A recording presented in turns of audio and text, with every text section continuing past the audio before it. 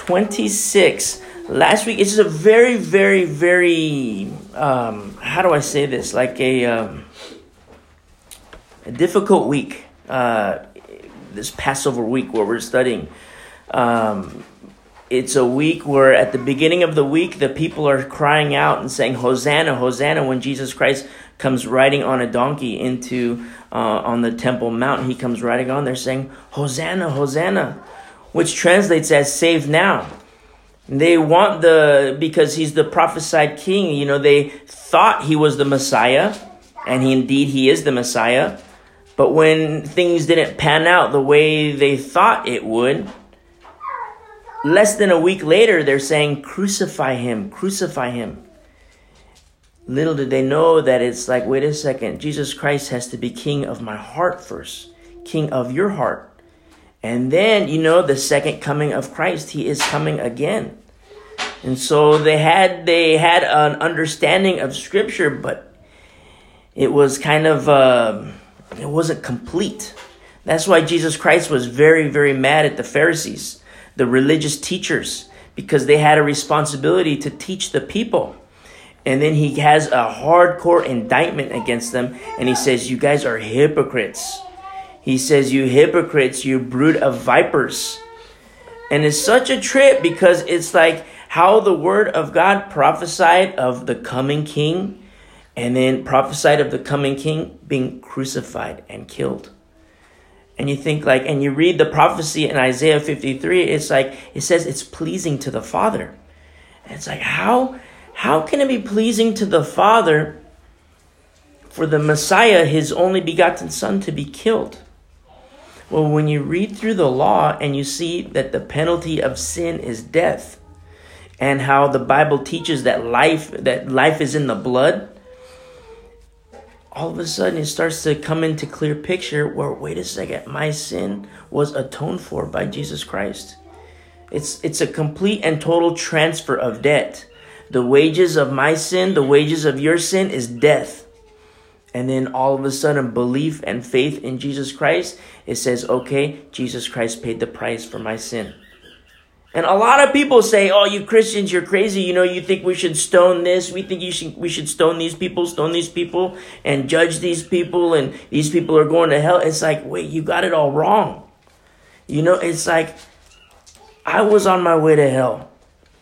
It should have been me who was killed for my sin. That's how much I love Jesus Christ. Let me tell you more about him. And it's such a hardcore truth because the people were saying, Hosanna, Hosanna, save now. And then less than a week later, they're saying, kill him, crucify him. Even Peter, when he says, over my dead body, this isn't going to happen. And Jesus Christ said, get behind me, Satan. These things must happen for Scripture to be fulfilled. And in verse 56, in Matthew 26, verse 56 says, but all this was done that the Scriptures of the prophets might be fulfilled. Remember, every jot and every tittle of the Word of God will be fulfilled. And when you think of every jot and every tittle, how it translates in, some translations, the way I see it is like every T crossed and every I dotted. Everything of Holy Scripture will be fulfilled. And then the end of verse 56 says, then all the disciples forsook him and fled. For me, it kills me to read those words. All the disciples forsook him and fled. And you hear me reference John chapter 6 quite a bit because it's such a crazy, crazy chapter of the Bible. Because you have thousands and thousands of people following Jesus Christ. He feeds the multitudes, which is a beautiful thing. He feeds multitudes of people, over 5,000. And then all of a sudden you read a couple lines into John 6 and something happens where they're following. He feeds the 5,000, so the multitudes are coming to him. And then he stops and he turns around and he tells them, you guys are following after me because you like your bellies full. And they got mad at him. And all of a sudden these 5,000 people became hundreds of people. And then he turns to hundreds of disciples and he gives them more truth. And these hundreds of the disciples, it becomes 12 people, the 12 disciples. And in a couple weeks ago, we looked at the betrayal of Judas. Then the 12 become 11. And here in Matthew 26, verse 56, the 11 become 0. Jesus Christ is all by himself, like a lamb led to the slaughter. His prophesied death. And he says in verse 57, and those who had laid hold of Jesus led him away to Caiaphas, the high priest. Remember, this is a wild night. This particular night, what's happening here, because that same night at the beginning of the evening, they had the Passover meal. They were in the upper room. And then, they leave from the upper room and they go from the Kidron Valley and they go up to the Garden of Gethsemane. And that's where the Lord told them, hey, you guys stay here and pray. And then you look at verse 39 where the Lord says, it says he went a little farther. So Jesus Christ separates from the disciples. He's all by himself. He went a little farther and fell on his face and prayed saying, oh, my Father, if it is possible, let this cup pass from me. Nevertheless, not as I will, but as you will. These are big words. Because the Lord himself gives us a model of servanthood unto the Father. Not my will, thy will, Lord. Always remember that for the rest of your life. Because in life, you're going to say, I want this, I want this, I want this. But then it's like, wait a second, put the brakes on and say, wait a second, Lord, does this align with your will or is this my will? It's very, very important in the life of a believer. And, as much as the disciples in this particular passage, they fell asleep. It was in the wee hours of the evening and they all fell asleep. It says in verse 43, their eyes were heavy and they all fell asleep. And while the Lord himself is praying unto the Father, understand too that Satan is at work. Satan doesn't sleep. God doesn't sleep. Satan doesn't sleep either.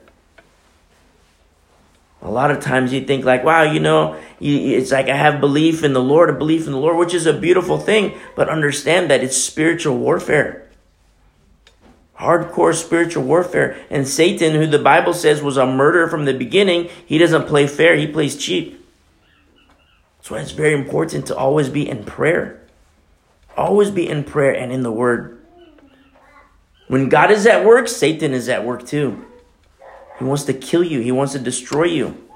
He wants to bring you ruin and calamity.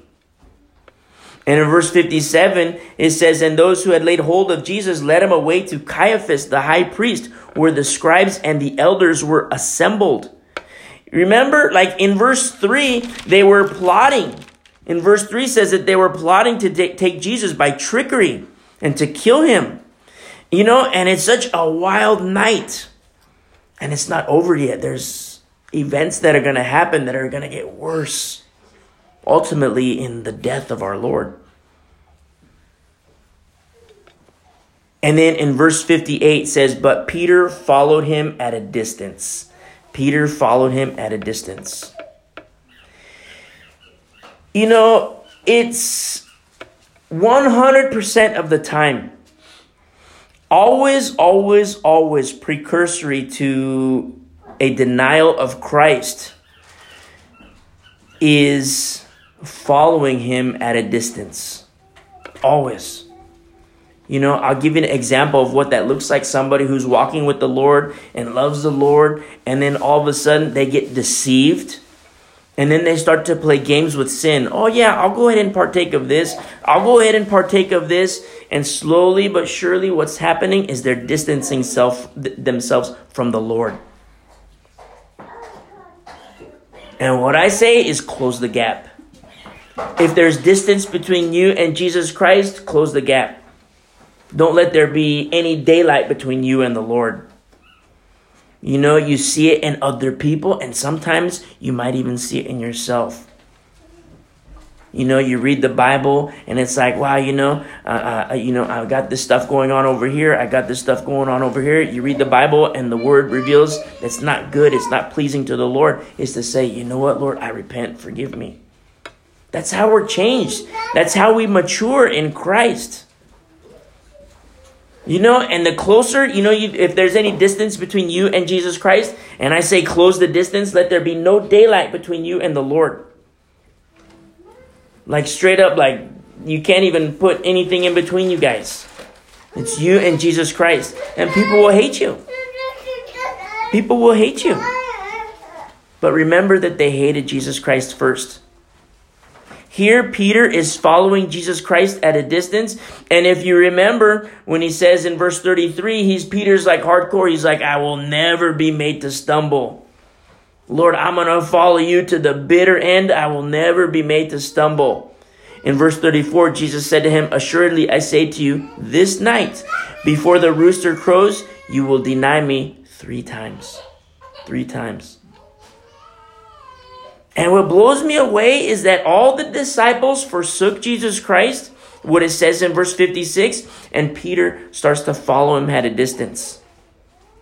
Not a good thing to follow the Lord at a distance.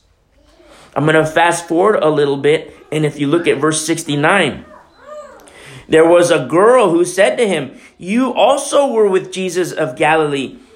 In verse 70 says, but he denied it before them all. This is Peter now. He denied it before them all, saying, I do not know what you are saying. That's denial number 1. Denial number 1.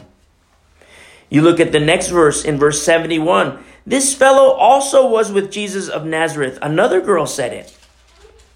Looks at Peter. Hey, this fellow was with Jesus of Nazareth. Verse 72. But again, he denied with an oath. I do not know the man! Exclamation point.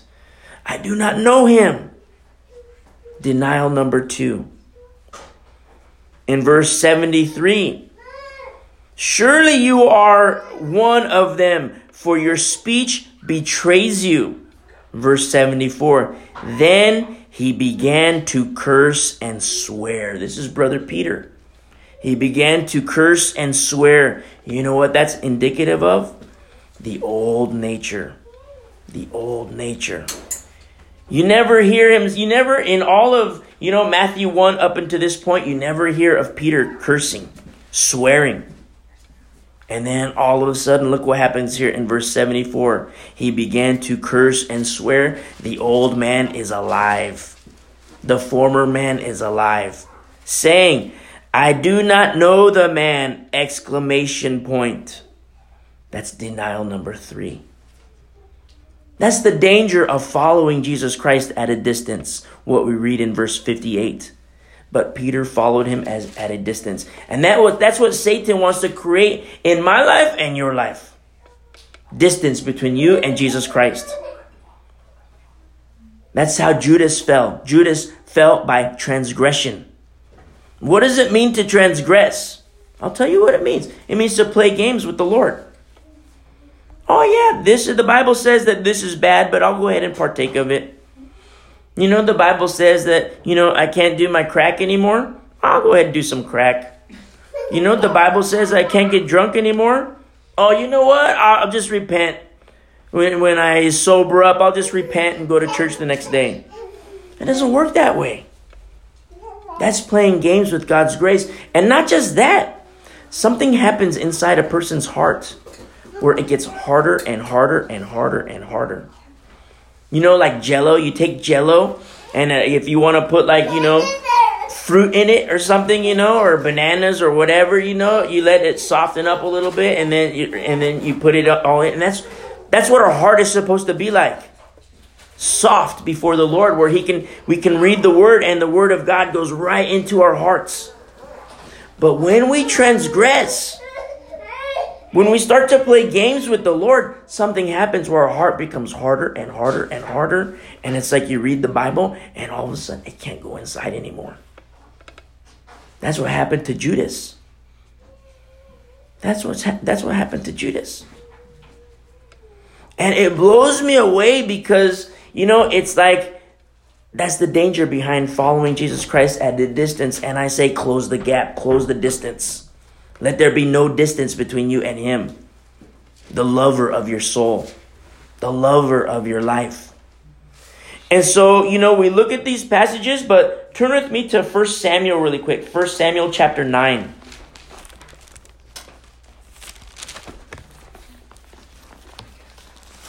First Samuel chapter 9.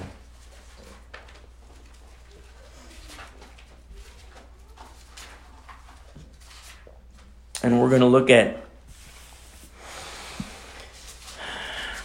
pride and humility. Pride and humility. In 1 Samuel chapter 9, verse 15, we just looked at passages about the denial of Peter, and now we're going to look at, through several verses, the denial of a fellow by the name of Saul. This is Saul of the Old Testament. There's another Saul of the New Testament, but not yet. We'll get more on that later. The denial of Saul. And in verse 15 says, now the Lord had told Samuel. Samuel was a prophet of God. He is a man at this point, but when he was a boy, he had ears to hear. He heard from his youth. He heard the voice of the Lord. And it's such a trip because you don't have to turn there, but in 1 Samuel chapter 1, 1 Samuel chapter 3, verse 1 says, the word of the Lord was rare in those days. There was no widespread revelation.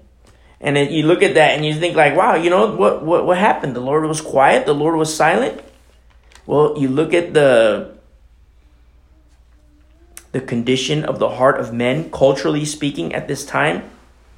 It wasn't that the Lord was just silent for the heck of it. Eli, he was a wicked priest. He wanted to be instead of rebuking his sons, he wanted to be their friend. It's such a trip because the high priest, when you look at the law, I'm not advocating the law, but when you look at the law, the high priest was the one who would go and commune with the Lord and then come out of the Holy of Holies and then come back and tell the priest, and they would distribute God's word to the people. And here you have people that were turning temple worship into business. His sons were wicked. They were, women would come with their offering and they would have sex with the women. And it's like, they would pretend they were holy guys. It was all for show. And that's why the Lord was silent. It's like, how can the Lord speak to somebody? It's like, wow, if I'm playing games with sin, if I'm beating on my wife and cheating on my wife and, going to the crack pipe and doing all these things, how can I expect the Lord to speak to me when I have sin in my life and I have to fall to my knees and repent? God is no respecter of persons, and he is not mocked. And that's the condition of the heart of men at this particular time, except there was a prophet by the name of Samuel who heard the voice of the Lord, and the Lord communed with him and he spoke with him. In verse 15 says, now the Lord, going back to 1 Samuel chapter 9, verse 15. Now the Lord had told Samuel in his ear the day before Saul came, saying, tomorrow about this time I will send you a man from the land of Benjamin. So this Saul of the Old Testament was a Benjamite, just like the Saul of the New Testament, who also was a Benjamite. More on that later in about 4 months, but we'll see. He says, I will send you a man from the land of Benjamin, and you shall anoint him commander over my people Israel, that he may save my people from the hand of the Philistines. For I have looked upon my people, because their cry has come to me. So when Samuel saw Saul, the Lord said to him, there he is, the man of whom I spoke to you. This one shall reign over my people. Saul was blessed of the Lord. He received the blessings of the Lord. And when you start reading here, when he's anointed and chosen to be king, the Lord speaks to him and Saul starts to prophesy. He speaks on behalf of the Lord. But then something happens. Something happens in the heart of Saul. And you know what it is? It's pride. Pride. Pride in life, in your life, in my life, will restrict you from falling to your knees and bowing before the Lord. That's what pride does in life. Humility, you will fall to your knees in a heartbeat.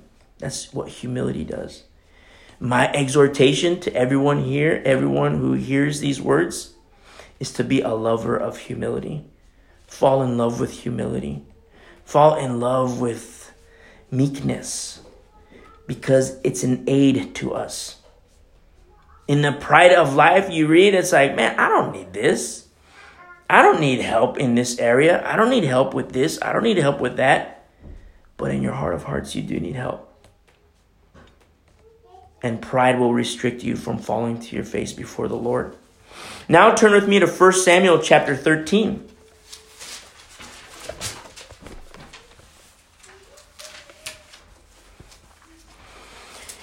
In 1 Samuel 13, verse 13, and Samuel, remember, Samuel's a prophet, and Samuel said to Saul, "You have done foolishly." And, I'm not to gloss over the events, but what I want to look at is the heart of Saul. And we're going to juxtapose that with the heart of Peter. And Samuel said to Saul, "You have done foolishly." This is the prophet of God who's calling Saul out on his disobedience. Saul is being disobedient to the Lord. "You have not kept the commandment of the Lord your God, which he commanded you.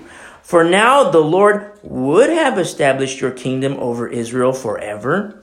But now your kingdom shall not continue. The Lord has sought for himself a man after his own heart. And the Lord has commanded him to be commander over his people." And this is a big deal, what he says right here. "Because you have not kept what the Lord commanded you." You have not kept his disobedience. And I don't want to sound like, I know it's abrasive. It's abrasive to the ear to hear these words. And, the Bible teaches how Jesus Christ, he gives us the gift of the Holy Spirit to say, wait a second, when you feel the conviction of the Holy Spirit, it's a beautiful thing. Because all you have to do, if you ever read the Bible and you're on cloud nine, you're so full of joy. It's like, well, I fall in love with the Lord. And then all you have to do is turn the page. And I guarantee you're going to come across passages that are like a knife in your heart. Pride will say, oh, you know what? I'm not going to read this passage anymore. It hurts me too much. I don't like it. So I'm going to skip this book. I'm going to skip this book. And I'm just going to read Psalm, any one of the Psalms, because I like those. I'm definitely not going to touch Proverbs because it's like a knife in my heart. Don't do that. Don't do that. Because it's the Holy Spirit that desires to do a work in our lives. And first, he has to change us by renewing of our minds and transform us. It's how we grow. It's how we mature.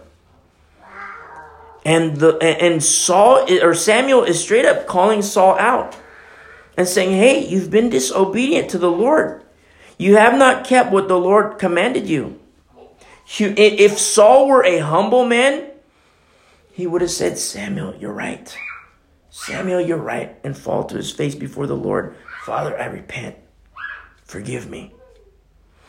When he says in verse 14, the Lord has sought for himself a man after his own heart. You see, it's David. We have the full counsel of the word of God, and it's David. And David committed egregious sin. And when Nathan the prophet called him out, David repented. David fell on his face. I have sinned before the Lord. I have sinned against the Lord. You see humility and pride. Pride in Saul, anointed of the Lord, and you're going to see how all of a sudden he turns his back to the Lord. But then you see David too committed egregious sin. And when he was called on it, when he was confronted with the sin, he fell to his face and said, I have sinned against the Lord. That's humility. Pride restricts humility. Pride restricts meekness. Turn with me to 1 Samuel chapter 15 now. 1 Samuel 15. Verse 10. Now the word of the Lord came to Samuel. Remember, Samuel's the prophet. Now the word of the Lord came to Samuel saying, I greatly regret that I have set up Saul as king, for he has turned back from following me. I don't like to inject too much Calvinism. Maybe I do, Calvinism and Reformed theology, who say they teach, God predestines people to heaven and God predestines people to hell. I don't believe that at all. I reject it wholeheartedly. 100%. I take that doctrine and I throw it in the trash. Because you see, it's not God who ordained Saul to turn his back. He doesn't create robots. The Lord is the one who's speaking to Samuel, and he says, I greatly regret that I have set up Saul as king, for he has turned back from following me. One little phrase in a verse here, and it just throws Calvinism in the trash bin. And has not performed my commandments. And it grieved Samuel, and he cried out to the Lord all night. I love Samuel so much. That's what's so cool about reading the Bible, because it's like, you might know of, I heard about this guy Samuel. But then when you actually get to 1 Samuel and you start reading everything and you follow along what he's doing, how the Lord is speaking to him, it's like, well, I have fallen in love with this guy. I love this guy so much. And then you hear how the Lord speaks to him and how the Lord communes with him. And it's like, whoa. God is no respecter of persons. Male, female, young, old, from a young age. The Lord wasn't speaking to Eli, the high priest. He spoke to, young little Samuel. And the Lord does the same today. You think like, wow, you watch this guy with, a huge church, and it's like, wow, the Lord speaks to that man. Surely the Lord speaks to that man. No, the Lord speaks to whoever has meekness, whoever has ears to hear. The Lord speaks from his word. And I love Samuel because it grieved him. You didn't see any pride in Samuel. It grieved Samuel, and he cried out to the Lord all night. Now, turn with me to 1 Samuel 28 now. No humility in Saul. No humility in Saul. And you're going to see it's like, whoa, like, what's happening? What are you doing? Saul, who was anointed of the Lord, who turned his back on the Lord. And now in 1 Samuel 28, verse 5, there's a battle going on. And this is a battle without the Lord. And you say, like, what do you mean a battle without the Lord? A battle without the Lord because Saul turned his back on the Lord. He says in verse 5, when Saul saw the army of the Philistines, he was afraid and his heart trembled greatly. Notice his eyes are now on the problem. That's what's so dangerous about in my life, in your life. You're going to come across situations in life where it's like, whoa, this is a huge problem. And, you might go with, counselors, I'm going to talk to this counselor. And you tell the counselor, he sits there, tell me your problems. And you spend an hour with them, spend 2 hours with them, and then they charge you money. It's like, they might give you some Prozac, they might give you some anxiety pills, whatever. That's what happens when you have your eyes on the problem. But what happens when you have your eyes on the Lord? And you keep your eyes on the Lord. You don't even have to know what's happening. It's like, wow, I understand that, this is happening.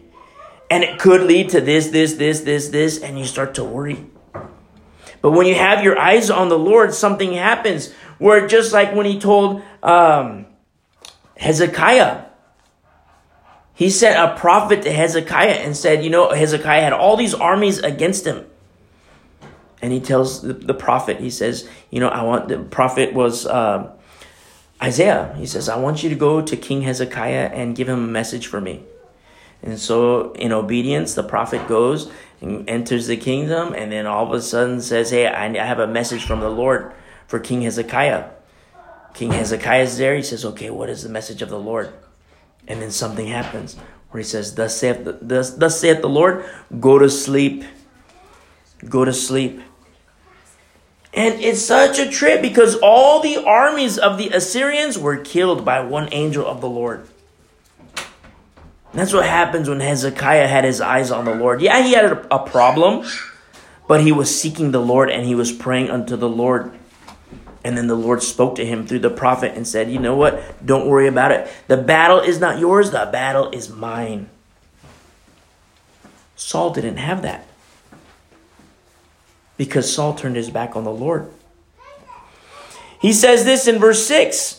And when Saul inquired of the Lord did not answer him either by dreams or Urim. Urim is like, we're going to see in the law, in one of our studies on Wednesday, the high priest would have certain stones on his breastplate. And these stones, they were like, the priest would use them as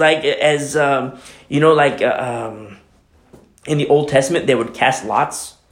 And they would use these stones to kind of indicate what the will of the Lord was. This is under the law. This isn't under the law of grace. This is under the law of the Old Testament.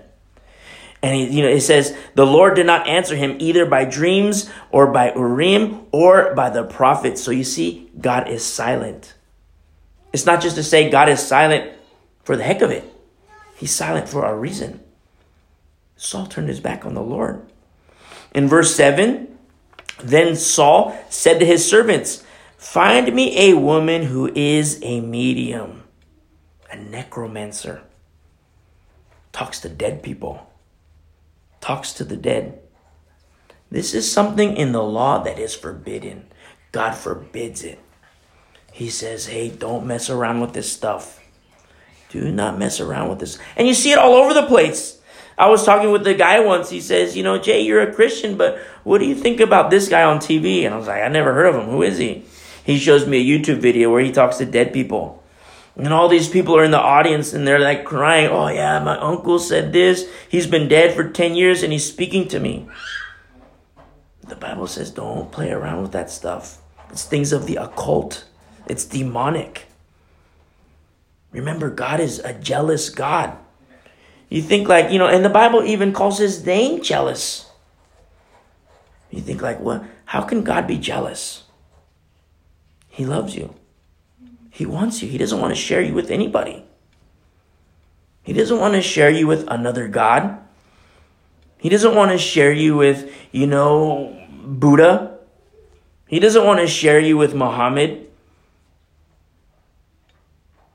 He loves you. And it's such a trip because here you have Saul, anointed of the Lord at one point. And then all of a sudden he's doing something completely and totally against the Lord. Find me a woman who is a medium. So God's not speaking to him, so he goes to necromancy. That I may go to her and inquire of her. Humility, he would have fallen to his knees long ago. But humility here, he would have still fallen to his knees. Pride says, you know what? My will. What is my will? I need answers, so now I'm going to get answers wherever I want to. I'm going to go to a necromancer. I'm going to speak to a medium and get counsel from her. That's what pride does. That's what happens when we listen to the voice of Satan, who still whispers in people's ears. Remember the first question in the Bible. Did God really say? An immediate affront to God's word. And he didn't come out, like a dragon with the horns and the tail or whatever, like they have on TV and his pitchfork. No, he came. He was very persuasive. Did God really say? First question in the Bible. And so look what happens here, still in verse 7. And his servant said to him, in fact, there is a woman who is a medium at Endor. So Saul disguised himself and put on other clothes, and he went, and 2 men with him. And they came to the woman by night, and he said, please conduct a seance. What is happening here? I mean, have you ever talked to other believers where it's like, oh yeah, I'm going to partake in this, I'm going to do this, and you're like, what are you doing? That's not pleasing to the Lord. Why are you going to go out and get high tonight? Why are you going to go out with your friends and go to the strip club? Why are you going to do this? It's not pleasing to the Lord. And here you have Saul doing that exact thing. He's saying, please conduct a seance for me and bring up for me the one I shall name to you, formerly anointed of God. spoke with God. And now look what's happening. If you're ever in a situation for as long as you live, you could be 80 years old and I'll be long gone. If you ever come to a point in life where you think in your heart of hearts, what have I done? What in the world have I done? Repent. Fall to your knees. Fall to your face before the Lord and say, Lord, forgive me. I blew it. I blew it. And so he goes and speaks to this necromancer. In verse 9 says, then the woman said to him, look, you know what Saul has done. And so it's like, she's naming Saul, and you think like, wow, she's speaking to Saul. So what's up? Don't forget that he disguised himself. He put other clothes on and he disguised himself. So the necromancer didn't know that she was speaking to Saul at this moment. He says how he has cut off. He says, she says, you know what Saul has done, how he has cut off the mediums and the spiritists from the land. So Paul, at one point in his life, was so close with the Lord that all of a sudden he started to clean house. No more spiritists, no more mediums, no more necromancers. You guys are all forbidden. But here something happened, where now he's the one who's seeking counsel from these people. You see how he has changed? What happened in his life? And very early on, you see the passages that we read, very early on, you see that he turned his back on the Lord. There was distance between him and the Lord. It grew bigger and bigger and bigger and bigger and bigger. In verse 10, and Saul swore to her by the Lord, saying, as the Lord lives, no punishment shall come upon you for this thing. Fast forward to verse 15. He's actually speaking with Samuel now, who is dead. And he's actually speaking. The Lord permits Samuel to come up and speak to Saul. In verse 15, now Samuel said to Saul, why have you disturbed me by bringing me up? And Saul answered, I am deeply distressed, for the Philistines make war against me.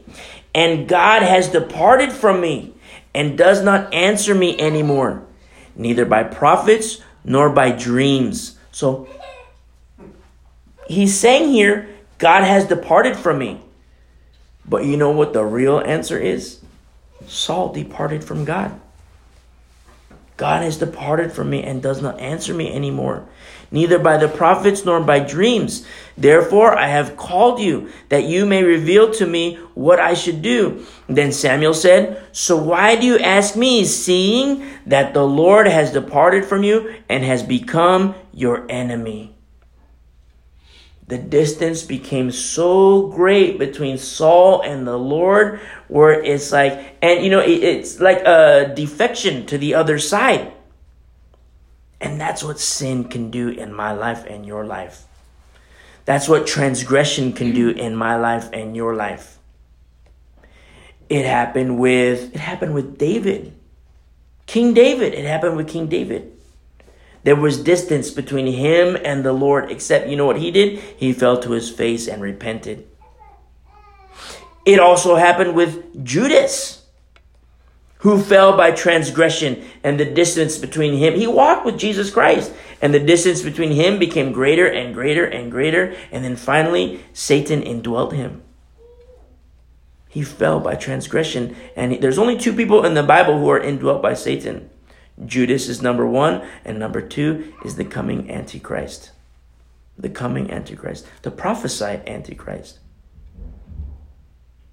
And this distance between the Lord and a person can happen to me. It can happen to you. It happened to Peter as well. It happened to beautiful, beautiful, beautiful Peter, who at one point said, I'm not falling, over my dead body. They're not taking you. And the Lord told him, you're going to deny me 3 times. Before the rooster crows, you're going to deny me 3 times. I mean, we don't have it so much here, But if you go, visit family in, like the third world, like Mexico, El Salvador, or, Central America, I'm Hispanic descent, so that's why I name those countries. But, if you go into like the third world, very, very early in the morning, you start to hear the roosters crow. Very early in the morning. And, it's like the alarm clock. The rooster crows, and then you get up, eat breakfast, and go to work. And so the very night before the rooster crowed, the Lord said, you're going to deny me 3 times. I mean, how far-fetched that would have been for Peter to hear. Like, what? I'm gonna die with you. I'll die before this happens. And that's the danger of the distance getting bigger and bigger, the chasm between you and the Lord. If you're ever in a situation where you find the gap between you and the Lord getting bigger and bigger and bigger, repent and close the gap. Let there be no daylight between you and the Lord. Turn with me really quick to 2 Corinthians chapter 7. 2 Corinthians chapter 7.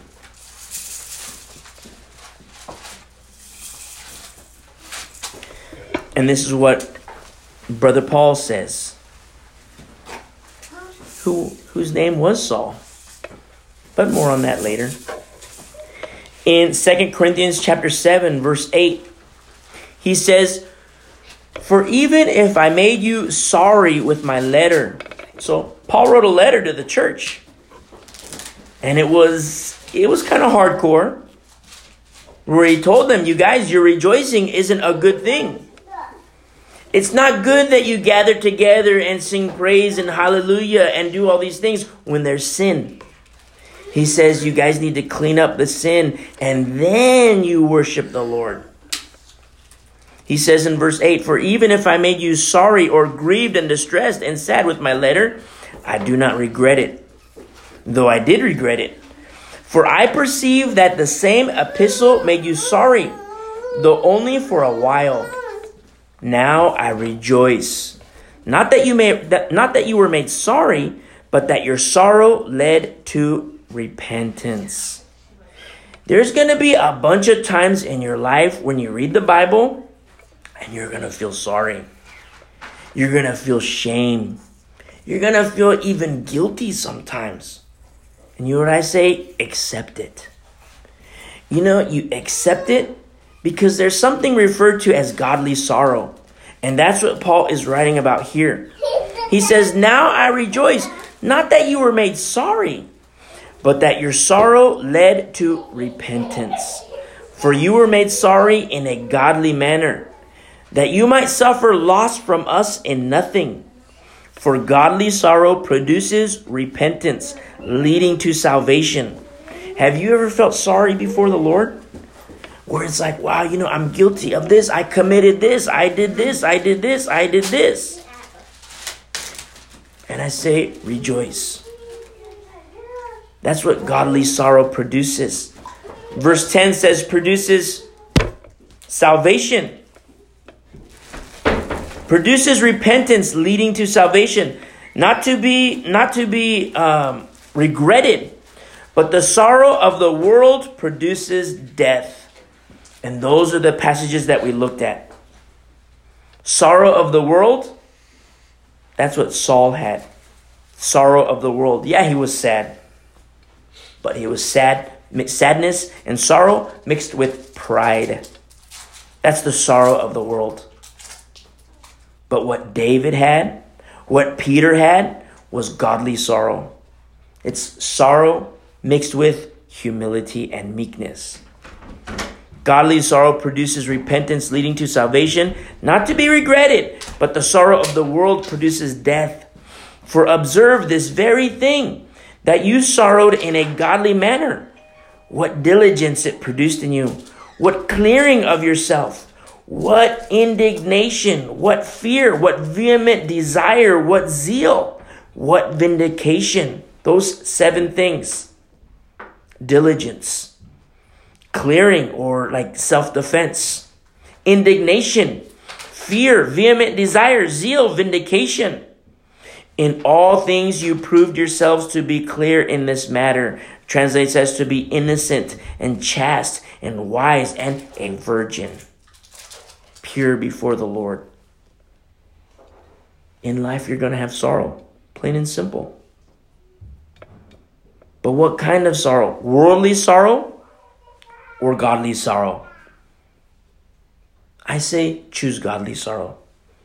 And humility will aid you in that matter. In that manner too. Pride will work against your faith. That's the pride like Saul had. That's the pride like Judas had. And Peter here this is like a little study within a study, going back to Matthew 26 now. Verse 58. Jesus Christ is already captured now. He's arrested. He's with the high priest now. And Peter is witness of these things. And Peter followed him at a distance to the high priest's courtyard. And he went in and sat with the servants to see the end. All the disciples forsook Jesus. And Peter is now following him at a distance. Peter is also about to deny the Lord 3 times, just as was prophesied. In verse 59, now the chief priests, the elders, and all the council sought false testimony against Jesus to put him to death. Automatically, what's happening here? They're breaking the law. They themselves are guilty. They're breaking the law, seeking false testimony. In verse 60, but found none. They wanted all these people who can testify against Jesus Christ. They found none. Even though many false witnesses came forward, they found none. But at last, 2 false witnesses came forward and said, this fellow said, I am able to destroy the temple of God and to build it in 3 days. And you know what? He did say that. Jesus Christ did say that. Turn with me really quick to John chapter 2. John chapter 2. Verse 18. In John chapter 2, verse 18. So the Jews answered and said to him, what sign do you show us since you do these things? Remember Jesus Christ, not in this particular passage, but all the people were like, show us a sign. Yeah, I'll believe, but show me a sign. And Jesus Christ said, a wicked and cruel generation seeks after a sign. We don't believe in like signs and wonders. It's belief by faith. Belief in Jesus Christ by faith. What is faith? Faith is the substance of things hoped for, the evidence of things unseen. That's from Hebrews 11. That's what the Bible teaches. And so these Pharisees are like, what sign do you show us since you do these things? In verse 19, Jesus answered and said to them, destroy this temple, and in 3 days I will raise it up. Then the Jews said, it has been 46 years to build this temple, and you will raise it up in 3 days? In verse 21, but he was speaking of the temple of his body. He was speaking about himself. As Jonah was in the belly of the whale 3 days and 3 nights, so too shall the Son of Man be in the earth and then rise up again. It was prophesied. Therefore, when he had risen from the dead, his disciples remembered. His disciples remembered. And that's what's so beautiful about the Word of God. You read the Word of God and something happens where the pages of Scripture, they turn white. Because every jot, every tittle is going through your eye holes and then right down in your heart. And you have fertile soil in your heart and it brings forth an abundance of fruit. And if there's ever a time where it's like there's a little distance between you and Jesus Christ, just as what happened with Peter, all you have to do is remember his words. Remember the words of Holy Scripture. Because you'll be like, wow, you know what? I shouldn't go this way. I need to get back to where I need to be. I shouldn't go a little bit too much this way. I need to get back to where I need to be. The Bible teaches that's the narrow path. Wide is the way of destruction, but narrow is the way that leads to everlasting life. That's what the Bible says. And then he says, therefore, when he had risen from the dead, his disciples remembered that he had said this to them, and they believed the scripture and the word which Jesus had said. That's the beauty of remembering, the beauty of remembrance. And so going back to our passage in Matthew 26, the Pharisees, the high priest, they get this guy to say, in verse 61, this fellow said, I am able to destroy the temple and God, the temple of God, and to build it in 3 days. And the high priest, because he didn't have ears to hear and eyes to see, he says, he says in verse 26, and the high priest arose and said, do you answer nothing? Do you answer nothing? I kind of love this verse a lot. I mean, there's no red letters in verse 62 and 63. There's no red letters.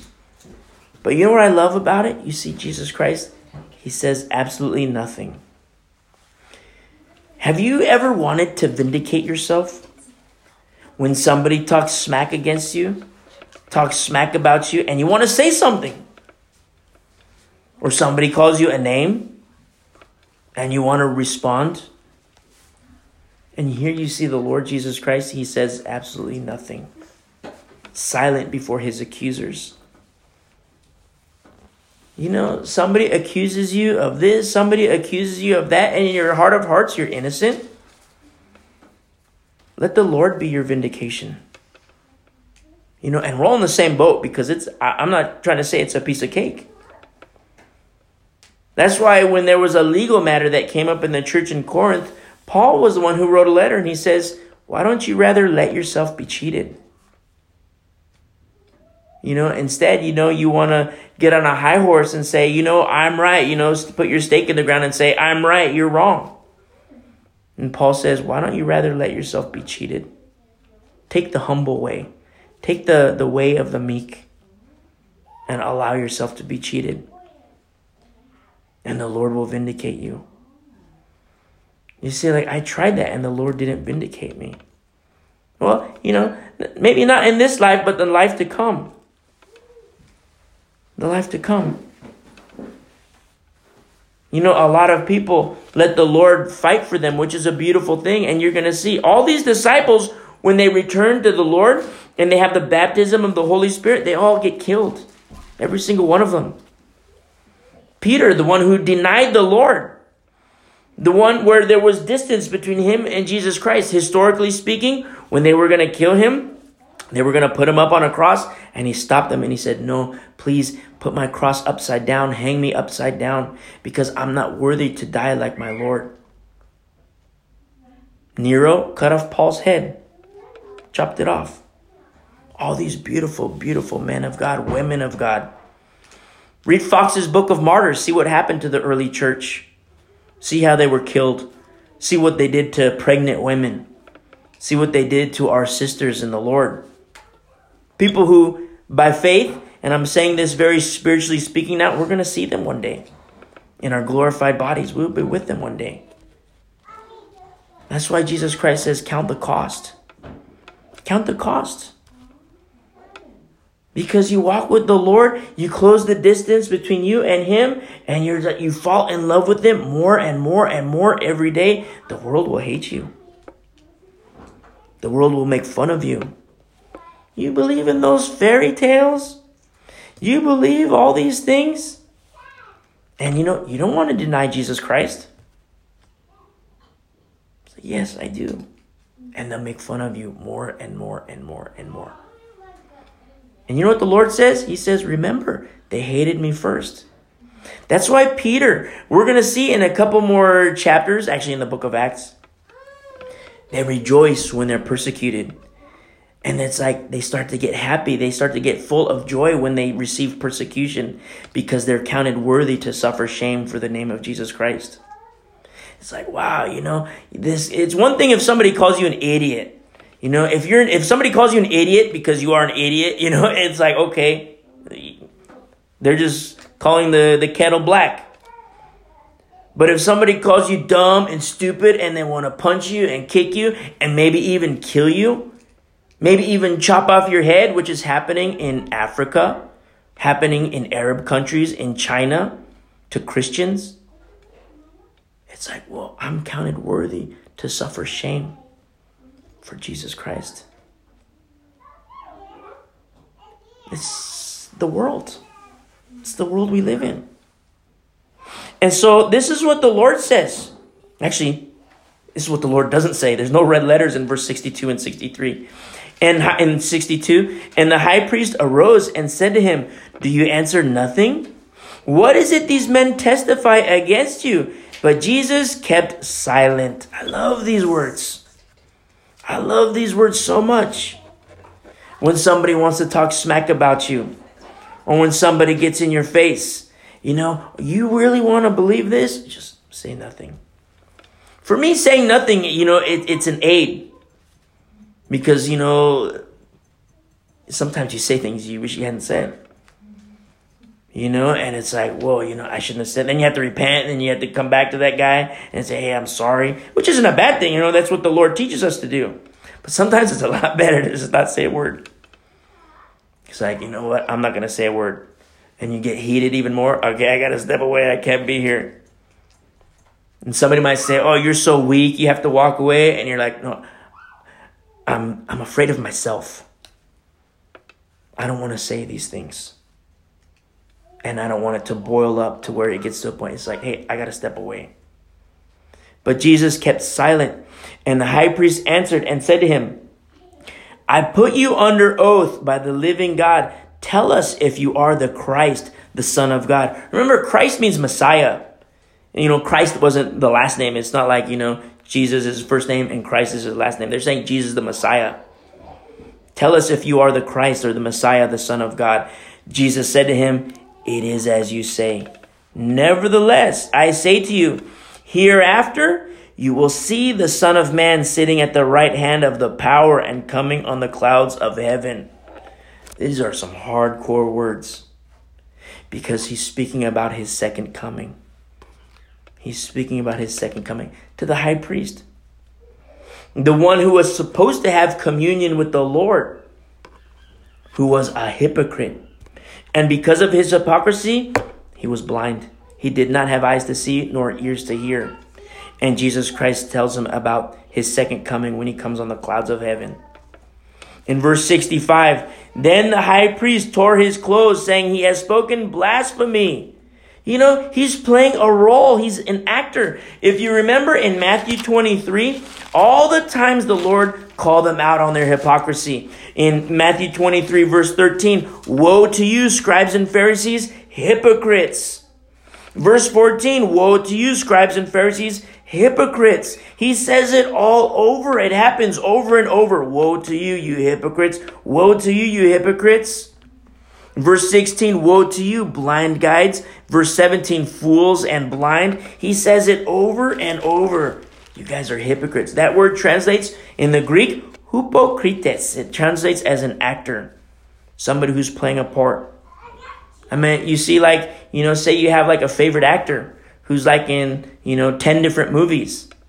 And in one movie, he's a villain. In the next movie, he's an action guy. Or in the next movie, he's, I don't know, whatever, the victim. I don't know, but whatever. That's how the Lord is calling them out on their hypocrisy. They're just actors. They're posers. They're playing the part. And here you have the high priest, like the law says, tear your clothes in shame. And so he tears his clothes. He has spoken blasphemy. He's the blasphemy because of his hypocrisy. What further need do we have of witnesses? Look, now you have heard his blasphemy. In verse 66, what do you think? Remember, he's speaking to the council of the wicked. There's all these group of people. If you remember, in verse 3, you have the chief priests, the scribes, the elders of the people. They assembled at the palace of the high priest called Caiaphas and plotted to take Jesus by trickery and kill him. So this whole night, this is the events of one evening. This whole night, the disciples, they get tired. Their eyes are heavy. Verse 43 says their eyes are heavy and they all fell asleep. And Satan was at work. That's what happens when you're asleep too. Satan is at work plotting. How am I going to make this guy fall? How am I going to make this girl fall? Oh, I can't make this guy fall. I can't make this girl fall. I'm going to come after the kids now. How am I going to make this kid fall? The kid goes to school, hangs out with his friends. The friends show them the phone with the pornography. Another friend pulls out a joint from his pocket. Here, take a hit of this. The other friend wants to be cool and says, you think that's hardcore? Let me show you how hardcore I am, and starts to dump out some lines, with his little razor. And then all of a sudden, Satan wins. Satan takes that little life. I don't mean to be crass in saying these things and speaking like this. I know my tongue is sharp. But all you got to do is look at the world. This is the world we live in. And so, it's like one time there was a mom who was like, oh, I don't like how you talk like this. I don't like how you speak like this. My kids are so young. It's like, okay, I'm sorry.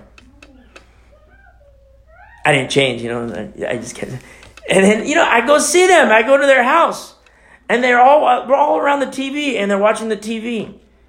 I'm like, you have a problem with what I say? Look at what's on TV. Look at what they're saying on TV. Look at what's happening there.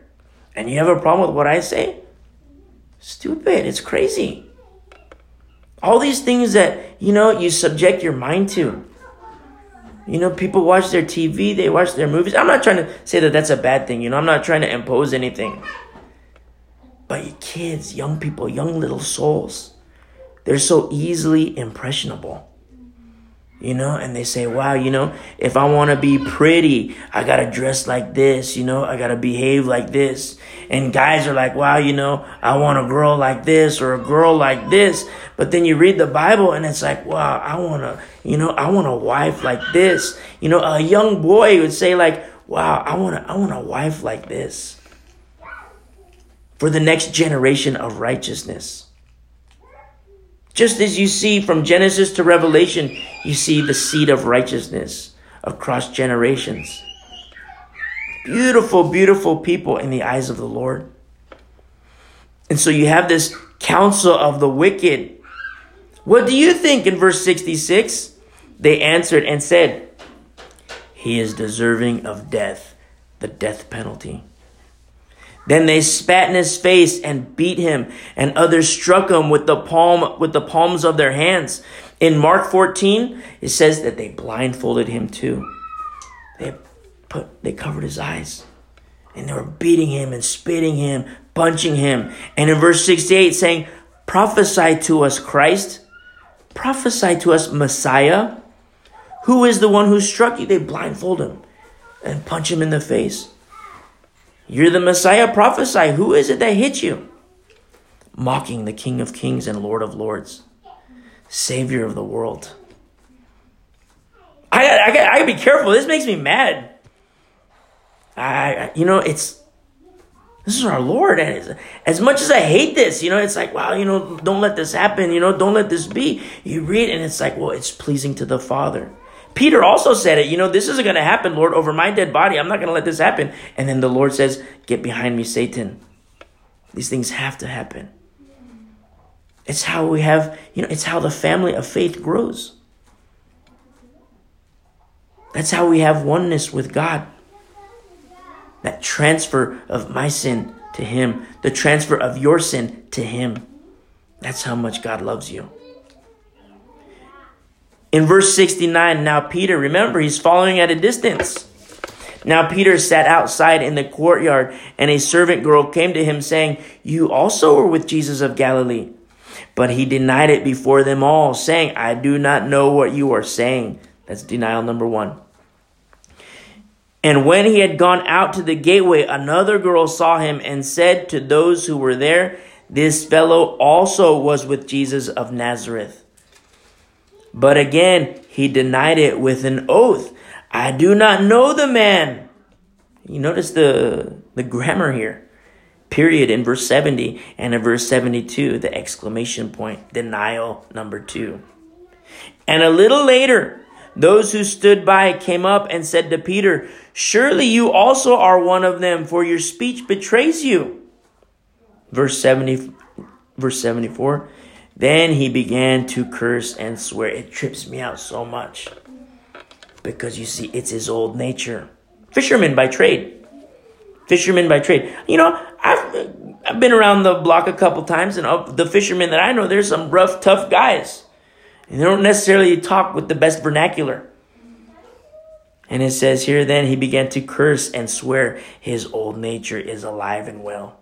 The former man. That's why you read the writings of Paul. He says, reckon the old man dead, reckon the old woman dead, and be alive in Christ.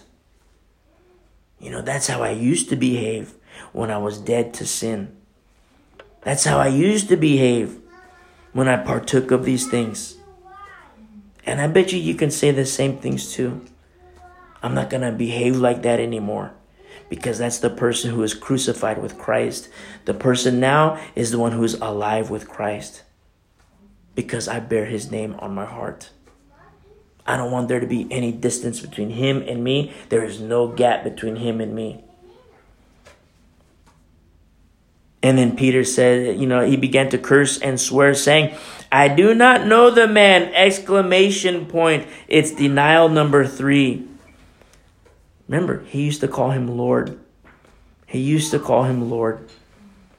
And now he's saying, I do not know the man. Immediately a rooster crowed. Just like in the same chapter. You know, when he's saying in verse 33, I will never be made to stumble. In verse 34, Jesus said to him, assuredly I say to you that this night before the rooster crows, you will deny me 3 times. Peter said to him, even if I have to die with you, I will not deny you! Exclamation point. And so said all the disciples. What a night. What a night. Because the 11 disciples, Judas already went to join Caiaphas. The 11 remaining disciples, they all forsook him, as is told in verse 56. And then here the rooster crows in verse 75.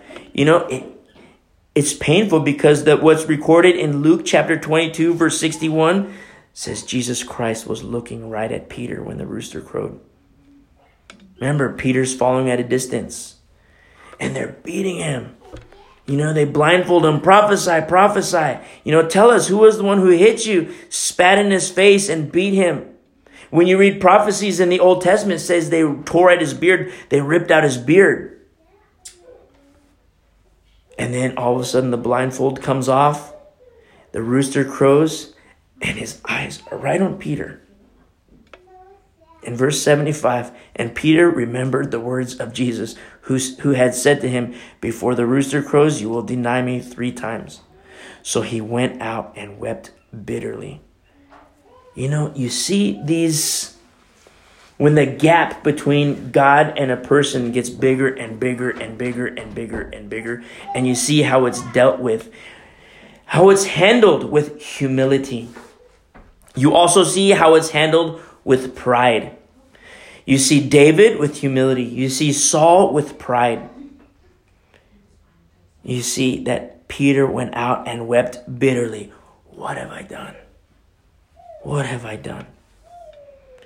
That's the beauty of godly sorrow, what 2 Corinthians chapter 7 teaches us in verse 8 through 11. Godly sorrow. How it leads to repentance. How it leads to restoration. I don't want to get ahead of myself, but this one who denied the Lord 3 times, who said, I will never be made to stumble, this same one, if you ever want to read passages of scripture, like, I know you want to read them, but I might read like the letters that Peter writes to the church. 1 Peter, 2 Peter, because you see the love that he has for the bride of Christ in teaching them and exhorting them. And when it came his time to die, he said, I'm not worthy to die like my Lord. Put me upside down. I'm not worthy. You see, he was restored by the Lord.